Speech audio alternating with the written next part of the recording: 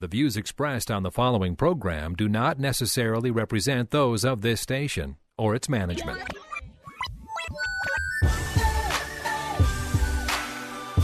Perspective, teaching, conversation. This is Isaiah 61. Over the next half hour, you'll hear why the Lord provided those verses and how they can be used in witnessing, in the church, and in daily life as God's children. Now, here's your host of Isaiah 61 from Spirit of the Lord Church in North Minneapolis, Pastor Joe Sutton.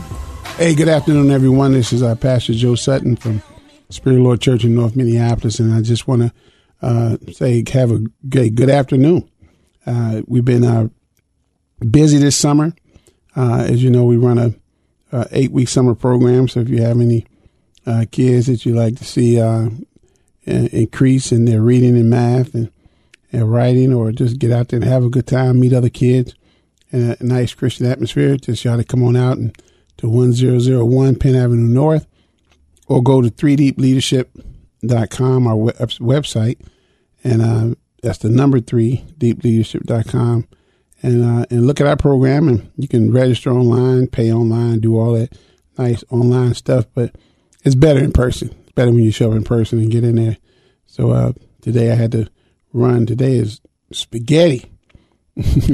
Spaghetti and salad is the lunch today. So I hope it comes out good because the teenagers cook. First part of leadership development in 3 Deep is, you're getting in that kitchen. You're going to learn how to run that kitchen. And so it'd be interesting to see, how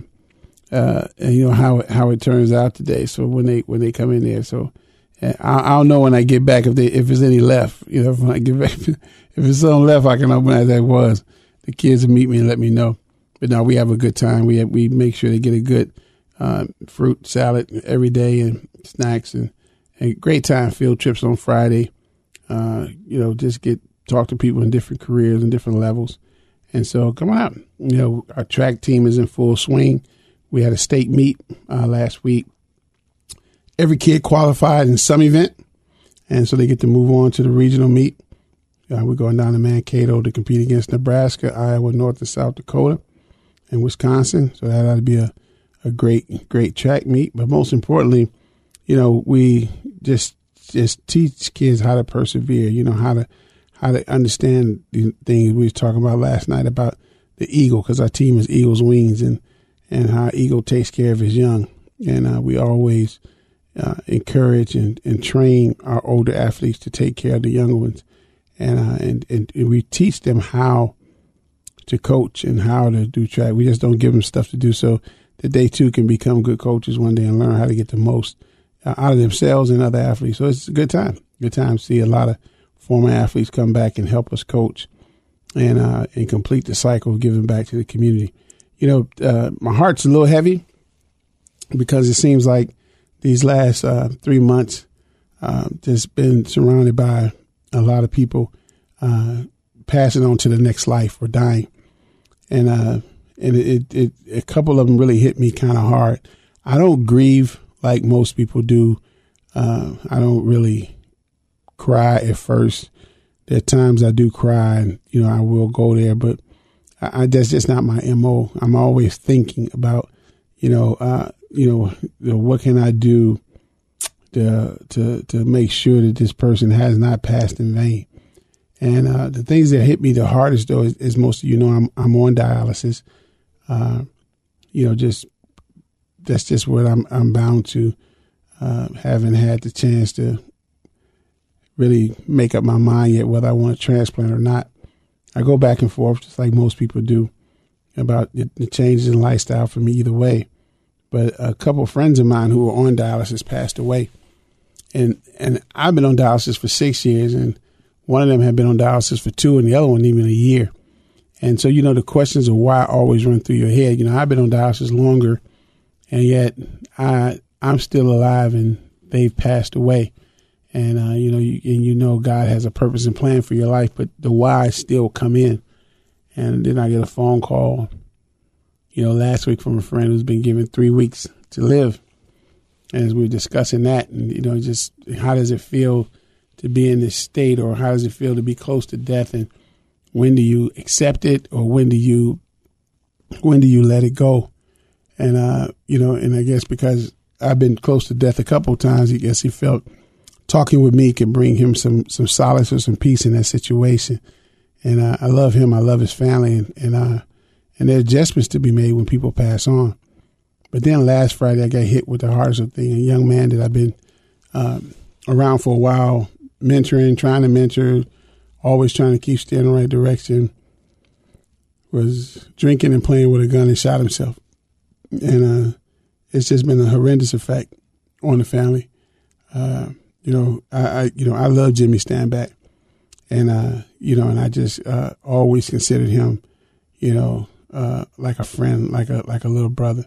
Jimmy had his ways. We all have our ways, but Jimmy he was an evangelist, man. He could Pied Piper people. He could, God just gave him that ability to talk and bring calm. And so now his family is left with a lot of questions, and so trying to deal with those things and trying to honor last requests and things like that. It's just been a lot for me personally.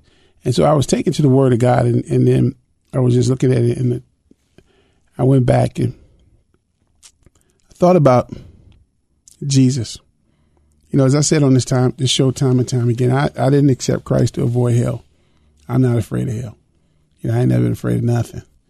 I accepted Christ because I wanted to meet a man who would give his life for me. I wanted to meet a man who had the strength and power to walk on this earth and not yield to any temptations. A guy who can turn water into wine, but he wasn't an alcoholic. If I could turn water into wine, I'm telling you now. I'm telling you now, as much as I drowned myself back in the day, I know I would have just been like, "Oh, Mom, give me a glass of water." And I'd have been toasty, Or I'd have just fell into a capitalist mold and tried to sell it, and make some money off of it. Here's a guy that didn't yield to sexual temptation, didn't yield to displaying his power. People treated him wrong. He didn't take them out. They spit on him and he let them go. He forgave them. I think I'm close to the spit on part about now after 30 years of being a Christian. I think I can't forgive that, though in my mind I've been and dissected you. I still would outwardly still display the characteristics of Christ. Inwardly, though, it'll be a whole lot of murderous thoughts going on, and I'm not there yet. But here's a guy who did this, and yet in turn, he didn't use his power to benefit himself. He used his power and position to benefit me. He came down so that I could be lifted up, and I love him. I love his word, and I wish that I could live in conformity to his word every day. But this human body always finds a way to do something off track. But I was looking at it and I just said, Jesus, Lord, you called us to be, your hands and your feet, and you called us to do greater things than you. And so I went back to Isaiah 61, which we call this program Isaiah 61. And the reason why is because, that a lot of times we try to do ministry without God. And in America, you can do ministry without God. You find somebody, write you a check, give you some money, and there's a lot of people doing stuff out here and God ain't directing. They just got money and they doing it. So they just did. God bless them. But Jesus said this, the Spirit of the Lord is upon me because the Lord has anointed and qualified me to preach the gospel of good tidings to the meek. I'm reading out the Amplified. To the meek, the poor, and the afflicted. He has sent me to bind up and heal the brokenhearted, to proclaim liberty to the physical and spiritual captives, and the opening of the prison and of the eyes to those who are bound, to proclaim the acceptable year of the Lord, the year of his favor, and the day of vengeance of our God, to comfort all who mourn, to grant consolidation and joy to those who mourn in Zion, to give them an ornament, a garment, or a diadem of beauty instead of ashes, the oil of joy instead of mourning, the garment expressive of praise instead of a heavy burden and falling spirit, that they may be called oaks of righteousness, lofty, strong, and magnificent, distinguished for uprightness, justice, and right standing with God, the planting of the Lord, that he may be glorified. Sentence ends, boom, dot. And then I go back and then I look at to proclaim liberty to the physical and spiritual captives. one thing that I've come across in my time, and I know a lot of people have a hard time understanding this, but I've come across people who are captive. Now, what are they captive with? I was just talking to a young man today who's captive with his cell phone. I had to have a 15-minute discussion with him to get him to put his cell phone away. That we don't allow cell phones.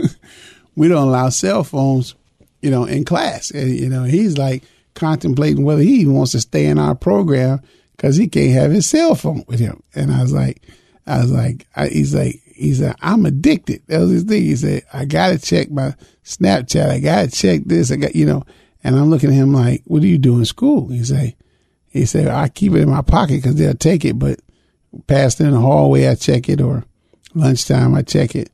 But he's held captive. Some of us are held captives by ideologies.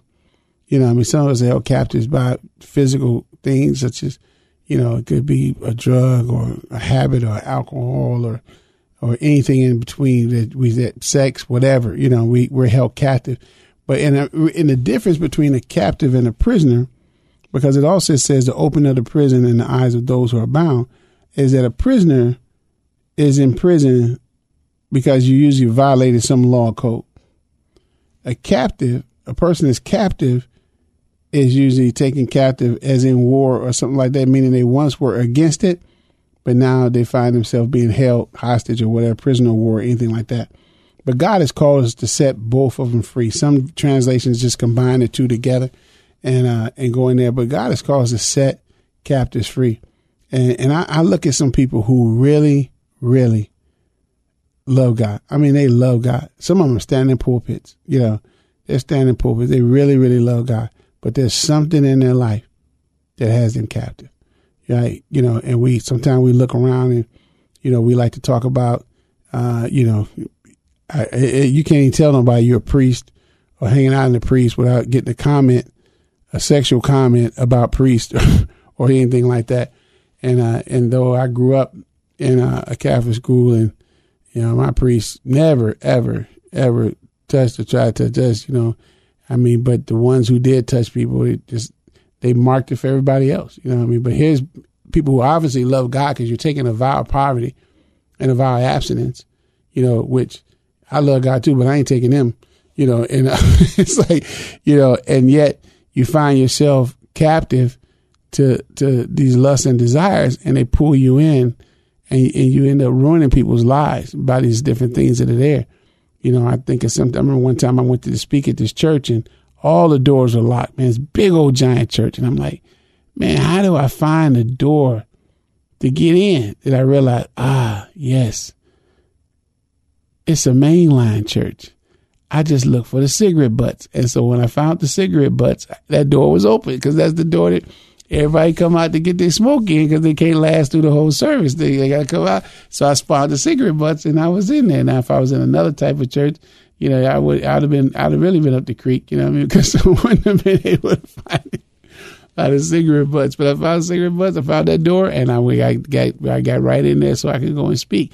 But we had these things that hold us captive. It could be as simple as cursing, lying, could be cigarettes, could be anything, but there's something in our life that holds us, that dictates us. It could be food. Some of us are held captive to food. I know when we say we're going to do a fast at the church, man, you should see you'd think I'd ask for $1 million offering. When they got to miss a meal, miss 3 meals. And all I'm gonna get is some water. Oh Lord, water only fast. Oh my goodness, they go look at it like wow, And I remember when I made my kids every year, I make them participate in the fast, and when they get 15, I try to build them up a day, and I say, okay, now you got to do 3 days in a row. Oh my goodness, you want to talk about torture? You think I'd resign something? They ain't talking. They conserve energy. They sitting still. And I try to do it during a time that won't affect their team play, but sometimes it crosses over and it's just there. But we had these things that hold us captive. And I know some people that really, really love God. And so I remember just this one guy in particular who really loved the Lord. I met him. He was a homeless guy and I wondered why he was homeless. He had a master's degree. he just kind of gave up on life and just didn't want to work anymore. Didn't want to push anymore. And we're sitting there, we'd talk about the scriptures, talk about the Lord. He would witness to people around. People said, you got to meet this guy. You know what I mean? And I went there but he was held captive by the thing that he didn't want nobody telling him what to do. So that's why he didn't want to work for anybody. He didn't want to rent from anybody because they had rules. And that ideology of no one telling me what to do held him captive to the point where he couldn't even see where he was in life and what he needed to be done. And, you know, as we met and we talked, you know what I mean? You know, and it is our job as believers to set captives free. I know we tend to throw them in a corner and label them and don't want nothing to do with them, but we have to figure out how to set captives free. You're listening to Spirit of the Lord Church's radio program, Isaiah 61. I'm Pastor Joe Sutton. It's on KKMS, and we're about to roll into a break. And when we come back after the break, I'm going to talk more about setting captives free. Thank you.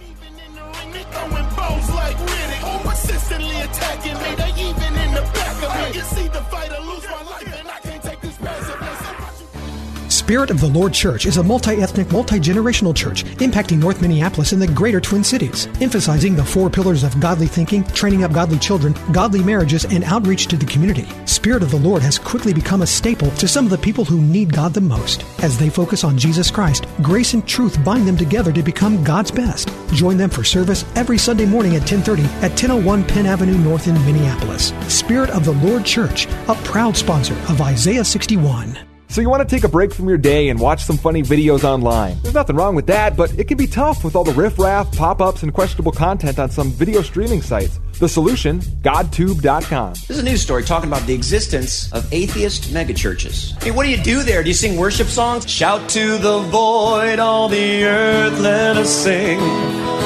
Power and majesty, praise to nothing. Safe for the whole family. Get your daily laugh from the comedy section at GodTube.com.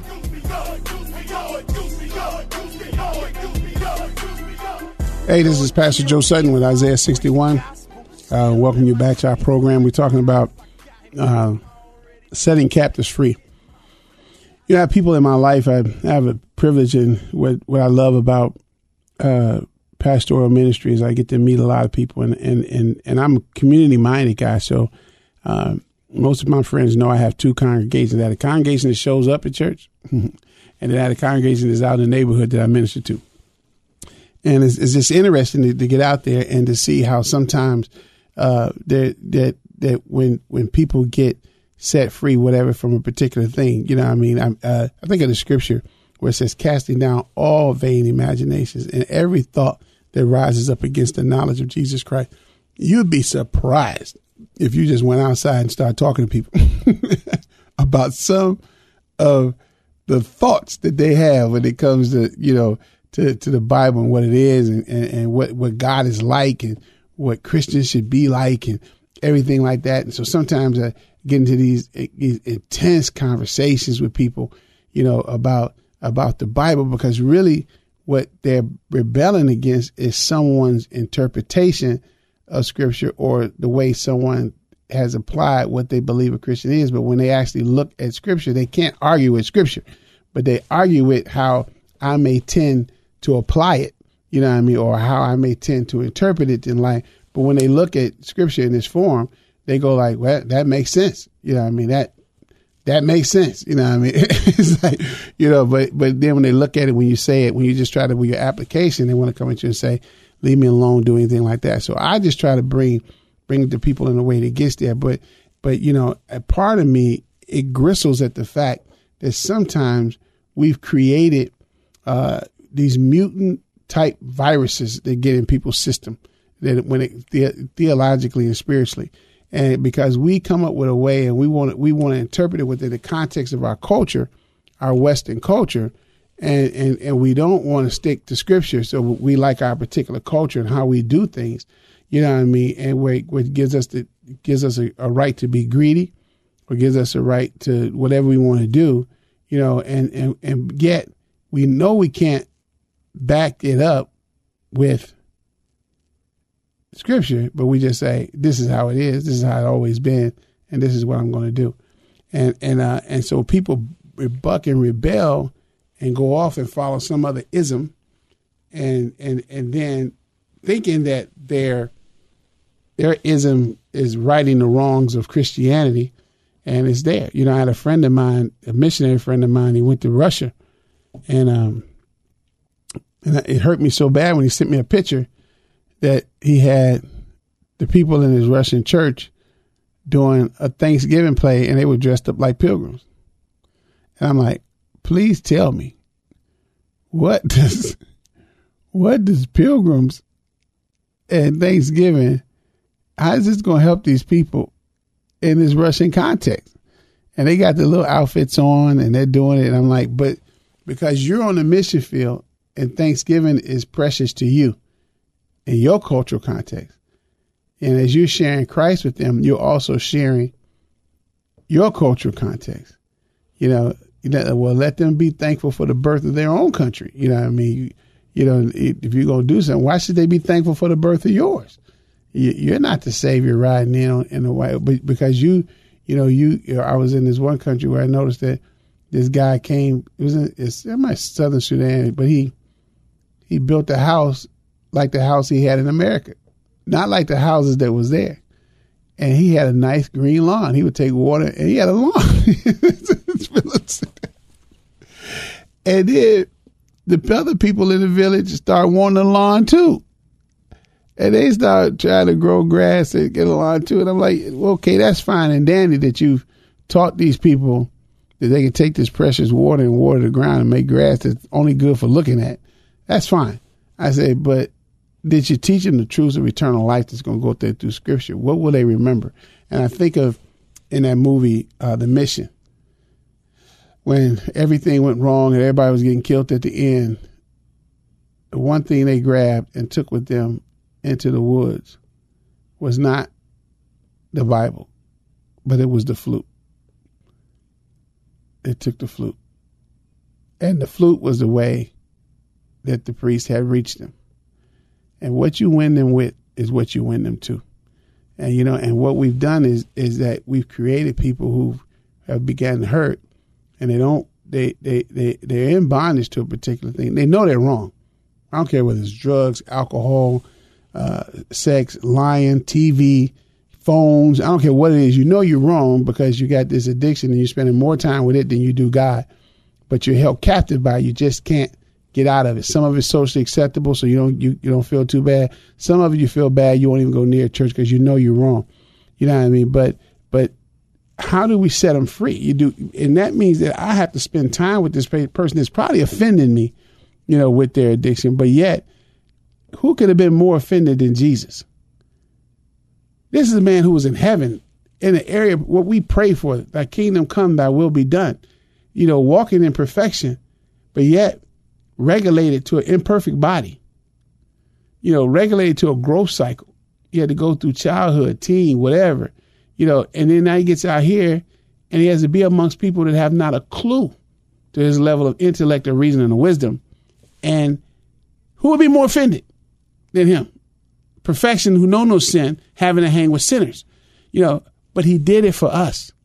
He did it for us. And my encouragement to you today is we need to do it for others.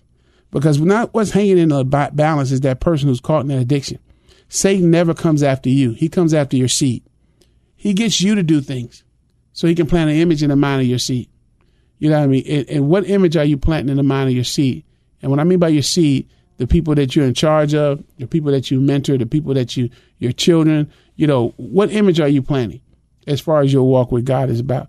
That's in there. That it's okay to do these certain things and still be considered a man or woman of God. That it's okay to have this a racist attitude and still be considered to be a man or woman of God. You know, what are we planting in our seed that we're allowing the enemy to pervert the next generation just because we're too stubborn to change, or we don't want to go out there and set captives free. We don't want to spend time with people. It's going to take time, people. It's going to take money too, but it's going to take time. It's going to take us be willing to spend time with somebody, bring them into our home. You know what I mean? Teach them, nurture them, and let them follow. You know, I want to encourage you. We're going to talk about this subject even more next week, but I want to encourage you this week to let God speak to you about who you need to spend time with. Who can you set free? Or do you need to be set free?